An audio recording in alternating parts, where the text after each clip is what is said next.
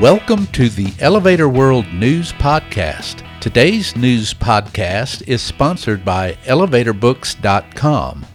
From educational programs and books to unique gift ideas and more, the only website you need is ElevatorBooks.com. This site offers books and materials on maintenance, safety, history, legal issues, technology, and more. Start browsing today at ElevatorBooks.com. This is your daily industry news update for January 21st, 2020. In today's news, Foster & Partners has been given another shot at designing Two World Trade Center in New York City.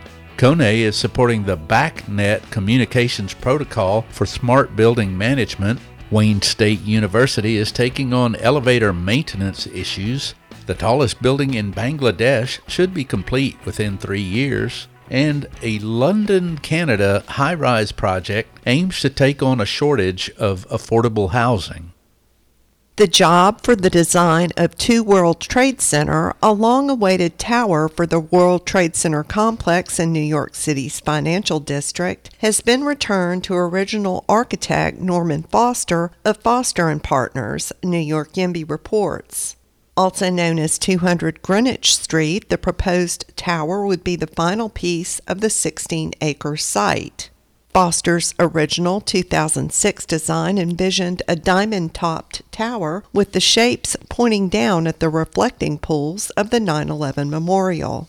The project stalled in the early 2010s, and in 2015, the design work was transferred to Bjarke Ingels of Bjarke Ingels Group, who proposed a tower composed of a stack of giant glass blocks.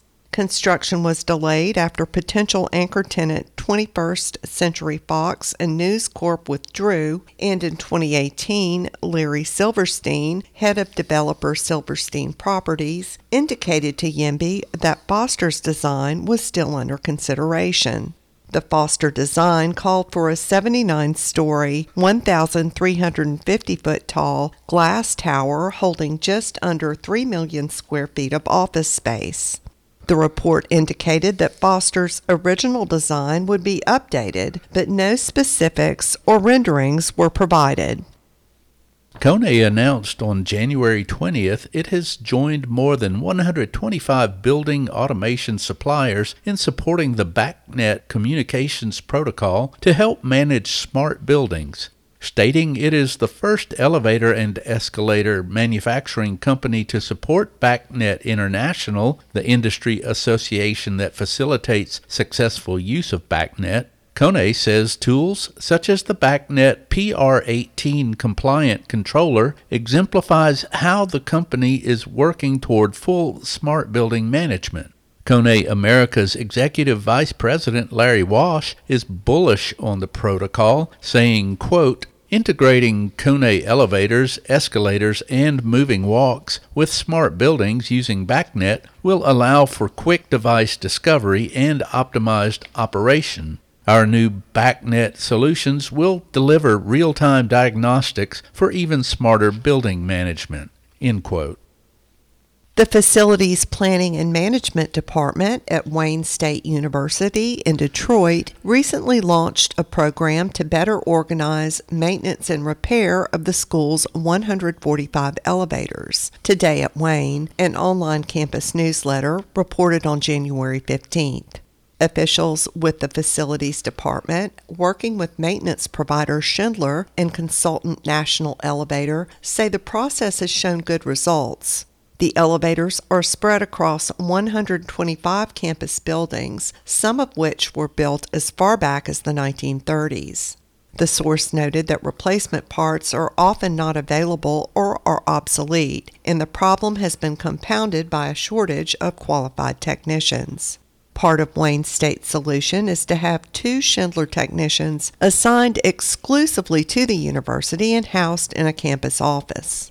The program keeps the community informed through a frequently updated web page that details the current status of each elevator and encourages users to quickly report problems.